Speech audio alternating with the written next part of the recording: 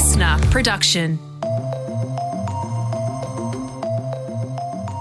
Hello, welcome to The Briefing. Tom Tilley with you. It's Tuesday, January 18, and I'm joined by Katrina Blowers. And in this briefing, Katrina, it's a really good interview with an Aussie journo who made international headlines over the weekend. Yeah, he did. He called out the biggest podcaster in the world, Joe Rogan, on COVID misinformation. You know that there's an increased risk of myocarditis among that age cohort from getting COVID as well, which exceeds the risk of myocarditis from the vaccine. I don't think that's true. I don't think it's true. I don't know. So it's a good exchange. We'll play the longer cut of that in the briefing. But essentially, this Aussie radio host, Josh Zepps, debunked one of Rogan's main anti-vaccination arguments. And yeah, you're going to find out all about that and how he even ended up on the world's biggest podcast as a guest. Also, really juicy chat about what he thinks of Joe Rogan's influence on the vaccine debate, given his background is in comedy and UFC commentating. All right, first, here are today's headlines. What do you reckon about this? $1,000 for a rapid antigen test. Well, that was actually one online ad, according to the ACCC, which is the Australian Competition and Consumer Commission. Yeah, so the consumer watchdogs collected more than 1,800 reports of rat rip-offs. Many of the reports are between $20 and $30, which is concerning. And then we've had a number of reports of well above $30, which of course is just beyond outrageous. Even over $70 in some convenience stores. That was ACCC Chair Rod Sims, who pointed out that the tests only cost between $4 and $12 wholesale, which kind of makes me mad. They've contacted 40 suppliers for a please explain as they try and crack down on rat rorts, which could lead to 5 years jail, a $66,000 fine, or both. Unions warn employers face strike action if businesses don't put a COVID-safe plan in place that would include providing free rats to staff, as well as offering better masks and improved ventilation. I think reasonable businesses will. They already are. Good businesses realise that we're in this together and you've got to look after people, including your workforce. And if we have healthy workers, we're much more likely to have a healthy economy. ACTU President Michelle O'Neill there. Those demands were released following a union crisis meeting yesterday. Meanwhile, businesses are calling for more flexibility to manage COVID amid the current scarcity of rats, with a recent survey showing 86% of retailers haven't been able to find rats for their staff. So the retail sector is also calling for relaxed ISO requirements of critical workers to be extended across its workforce. And aftershocks are expected to continue shaking the Pacific following Tonga's underwater volcano eruption on Saturday, although tsunamis have been ruled out. I would expect that there will be more eruptions coming, but they won't be of the same nature. Professor Oliver Niebel there from Monash University. I spent the day yesterday, Tom, talking to a lot of Tongans living in Queensland who haven't been able to hear anything about their relatives we're coming into the third day now. Can you imagine that? Just, sleepless nights and so much worry. Yeah, and they're saying it could be 2 weeks until they hear anything. The company that owns the single underwater fibre optic cable that connects the island to the rest of the world said it was completely severed in the eruption and repairs could take weeks. An Aussie man, though, has been able to confirm his sister died. 50-year-old Angela Glover started the Tonga Animal Welfare Society and she was swept away while trying to save the charity's dogs. But overall, authorities don't think this has been a mass casualty event. Novak Djokovic has touched down in Belgrade to a huge welcome at home.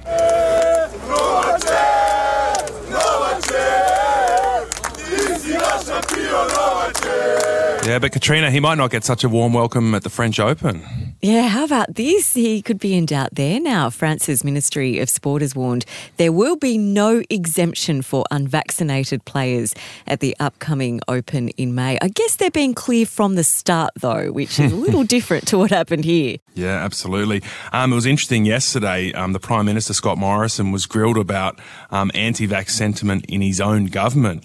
MPs, including George Christensen and Alex Antic, have been a lot more vocal opposing vaccines than Novak Djokovic was. This is true. Yeah, but he hasn't done anything to slap them down. Yeah, so Australian-Serbian relations are now, I guess, under the microscope. The president in Serbia has made his disgust at Djokovic's 11 days in Australia well known. For 10 days they were tormenting, dare to say even torturing, because it was not only intellectual but physical torture against Novak Djokovic. Yeah, that's Serbian President Alexander Vučić there. Now, listen to this grab. This is the Foreign Minister, Maurice Payne, saying that it's all good. I'm absolutely confident that the very positive bilateral relationship between Australia and Serbia will continue. Yeah, right. That. My goodness, that's ridiculous.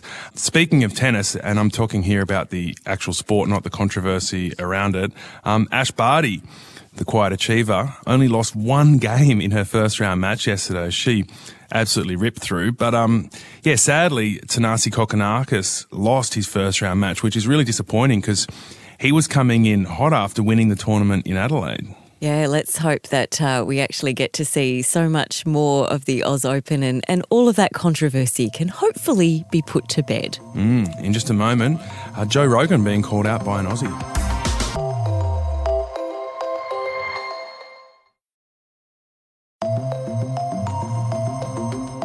Okay, so here's the longer cut of Joe Rogan debating Josh Zepps about the risk of myocarditis and the mRNA vaccines and COVID itself. And by the way, myocarditis is inflammation of the heart muscle that in very rare and extreme cases can lead to heart failure.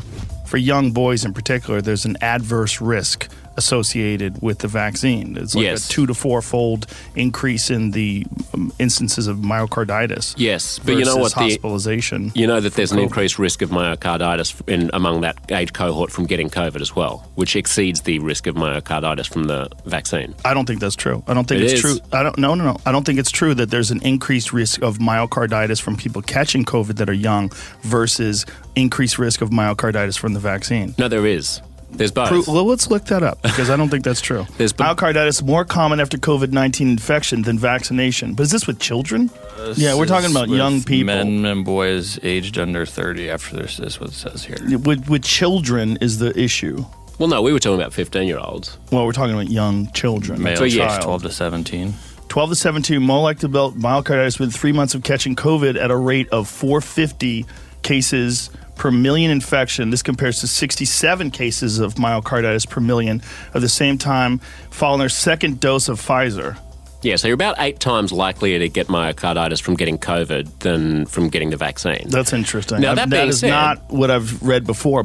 So there it is. So interesting. I mean, Joe Rogan went on Twitter soon afterwards admitting that Zepps had made him look dumb and, saying he tries to get the facts right. So it was a very interesting sort of admission from him. And I think part of what was so interesting about it is that Rogan's been running this argument about myocarditis for a long time now. And it was only now with Josh Zepps on his program that it was properly contextualized by comparing the very small chance of getting it after an mRNA vaccine and the much bigger chance of getting it from COVID. And it's not just that article that they pulled up from the New Scientist that points that out. It's also the findings of ATAGI here in Australia, our own advisory group on immunisation. They cite a peer-reviewed American study that finds you're about 4 times more likely to get it from COVID than Pfizer. This all comes right as a group of 270 US doctors, scientists, healthcare professionals and professors published an open letter calling Rogan a menace to public health and accusing him of peddling misinformation and also damaging public trust in science. They want Spotify, who own Rogan's podcast, to rein him in. He has a huge influence, an estimated 11 million people listening to each episode. Yeah, so I mean, we all know who Joe Rogan is. He's so famous now. But who is Josh Zepps? That is another question we need to answer. Well, he's an ABC Sydney radio host. And as you'll find out, he's got a bit of history with Joe Rogan. Josh, thanks so much for joining us on The Briefing. Now, not to start by underselling your fame or huge cultural power. Go for it. Go ahead. Most people listening to this podcast will have never heard of you. So how on earth did you end up on the world's biggest podcasts? Are you like a secret wrestling fan? Did you know Joe Rogan from living in America? What's the story here? I'm secretly probably more popular in America than I am here. The simple answer is that I've spent the majority of my adult life in the States. After working in radio here a little bit when I left uni, I went to New York and lived there for 12 years in my 20s and 30s. I was a presenter on HuffPost Live, which was the sort of first attempt to do a big streaming talk television network. And that gained me a certain amount of notoriety. I was on the Today Show in America with Al Roker as a regular guest. And so I sort of became known in the in circles. And I did an interview in about 2014 that went viral and went on the Colbert Show. And Joe Rogan saw that, hit me up and invited me on the podcast back then. And he and I sort of hit it off. And I was back on the show 6 times over the next 3 years. Wow. And then I moved to Australia. And now I'm just starting the afternoon show on ABC Radio Sydney and around the state of New South Wales. So presumably people will start to sort of see a little bit more of me. But I was just back on my first post-pandemic trip for my kids to see their grandparents who are American. I'm married to an American bloke. It was while I was there, I just shot Joe an email a couple of months ago and said, I'll be there. And he got back to me and said, be great to talk to you. How did you know what he was going to bring up and have those talking points ready to go? Well, you don't. You never know with Joe, and it's a 3+ hour interview that goes all over the place. I thought that he wanted to talk specifically about Australia. There's been a huge reputational bash on Australia over the past, I guess, 6 to 8 months, in which, partly because of the sort of misalignment of the way that our COVID experience mapped onto the American experience, where they had a very front-loaded crisis that then sort of just petered out into successive waves of somewhat normal infection. Not to say that the infection rates aren't very high over there, but it's become a backdrop to normal life. When Delta hit here and we had our big lockdowns over last winter, there was a lot of bafflement in America about why our police were being so strict. What I wasn't expecting was any conversation about myocarditis and the side effects of vaccines. I wasn't at all prepared for that, but in a 3-hour conversation, a lot of things come up, and it just so happened that he mentioned something. I knew that was a right-wing talking point, and I knew it was something that he was concerned about. But the Josh Sepp slaps down Joe Rogan moment that subsequently went viral was frankly a fluke. So this is a classic case where you can misuse information to scare people about increased risk from the vaccine, but not contextualise it properly. And you were able to call him out on this. So I wonder, he doesn't have many arguments left against the vaccine. So it was really interesting to hear you do that. Joe gets a lot of criticism for being an anti-vaxxer or a spreader of vaccine misinformation. My take on him is that he's a comedian. He's an ultimate fighting commentator. He's just a nice bloke who sort of is interested in having conversations with people from all across the aisle, and is interested in having conversations specifically with people who contradict conventional narratives or who question what everyone else believes.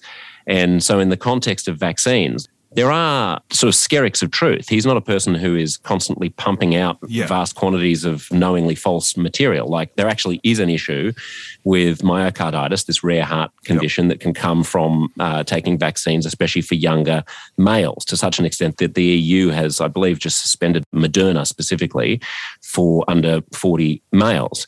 I mean, my point was just that you can't look at that data point in isolation without also looking at all of the bad things that happen from catching COVID. What sort of interested me is I've heard this debate around myocarditis and young men before, and I've heard it being debunked before. I would have thought that would have been put in front of him before. Did that surprise you? I'm a bit conflicted, to be honest, Katrina, about this idea that because you become popular, all of a sudden you have to have the same standards of journalism as the highest journalistic institutions in the world. Joe is Joe, and Joe got popular by being Joe. And at what number of listeners is he suddenly forced to no longer be Joe, but to suddenly become the New York Times? I would argue that it's when he does a massive deal with Spotify, and Spotify has a policy about misinformation. And this is what this massive group of medical professionals are pointing out, that his podcasts are not even adhering to Spotify's own policy. They just want Spotify to implement their own policy. Do we want to live in a world, Tom, where big mega corporations get to decide what the correct point of view on critical issues is, and then all of us are required to take the point of view of 22-year-old software engineers riding skateboards in Silicon Valley who work for Twitter and Facebook and Spotify, and that worldview is going to be the authoritative one. And if you dare to question that with any alternative research, you're no longer allowed to have a platform. I'm not sure. Yeah, look, I think that's a really good argument, and you're right. The sort of subcultures of certain companies could then dictate all kinds of rules and stuff that we don't want to sign up to in a wide sort of array of areas of our lives. But I guess that debate has really been tested during the COVID era because it's life and death. It's not a sort of a hypothetical. Yeah, I agree. These are sort of grey areas, and there are certain, if someone was a persistent and aggressive fire hose of nonsense, then at some point you would want them to appeal to basic standards of logic, decency and fact. But as I said earlier, I think in this particular instance, what you've got is someone who's interested in having conversations with dissenters. And in my case, he just sort of bumped up against someone who was not a dissenter on this particular question of vaccines. I mean, I think what's important for Aussies to understand when they think about these moments is the fundamental difference that's going on between the worldviews of Australians and Americans here. Like, I don't want to speak on behalf of all Australians. I've been subject to the most enormous torrent of online abuse over the past few days as a result of this exchange, calling me an authoritarian bootlicker Nazi and so on, who's just an apologist for a fascist regime in Australia. That's just never ending in the tens of thousands. And many of those are from Australia. So there's definitely a minority of people here who think it's totally ridiculous the extent to which the police have been enforcing arcane rules about contact tracing and isolation. They think it's ridiculous that any individual would be forcibly detained and incarcerated in a quarantine facility simply for being a close contact of someone with COVID. And they think that that's gone off the deep end. And all over the States, from so many people would speak to me as if I'd just lost a loved one. My aunts and uncles who are solidly Obama voting, anti-Trump people would sort of hold my arm and look me deeply in the eyes and say, I'm so sorry about what you guys have been through in Australia for the past 2 years. I can't believe that you've had to endure that level of government intrusion. In the States, it is really fundamental to think that the government is basically broken. The government is basically antagonistic towards you, and it's sort of your duty to make sure that you oppose government overreach at every step. And the idea that the government would, beyond what is absolutely critical to prevent a public health emergency, that once you've got, reasonable rates of vaccination and reasonable hospital capacity and ICU bed capacity, that the government would continue to nitpick and micromanage your life with QR codes and isolation and so on, is anathema to Americans. So I think it'd be a mistake, for example, for us to characterise the American narrative about Australia as wholly similar to, for example, QAnon or the Capitol rioters on January 6th of last year or something like that. It is a widespread general perception that at this point it's ridiculous for places to not just be living with COVID. So that was Josh Zepps, who you can hear on ABC Sydney Radio from 12:30 to 3:30 in the afternoon, and who has just pulled off the most amazing publicity stunt ever for launching his new show this week. Hasn't he what? Interesting debate around, should Joe Rogan be held to high fact-checking standards? I would argue yes, because he is the most popular podcaster in the world. Yeah, he's not a journo, he's a comedian and a UFC commentator, but he is purporting these statements as facts, not opinion. So therefore, he should check them before he tells it to the whole world. Well, I just think it comes down to taking responsibility for your actions. So if you're going to broadcast to 11 million people and potentially put out information that might hurt people, then you should take some responsibility for that. Agreed. But I also do think Josh made a really good point that if all of these kind of, standards are going to be enforced by, in this case, a Swedish company, or in other cases like Facebook or Twitter, Silicon Valley companies, that does raise massive concerns about who's making the rules in our society. Tomorrow on The Briefing, we're going to find out how Omicron is affecting Europe. There's a massive wave from west to east.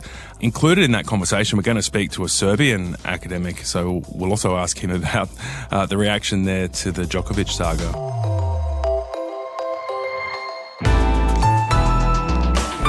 Listener.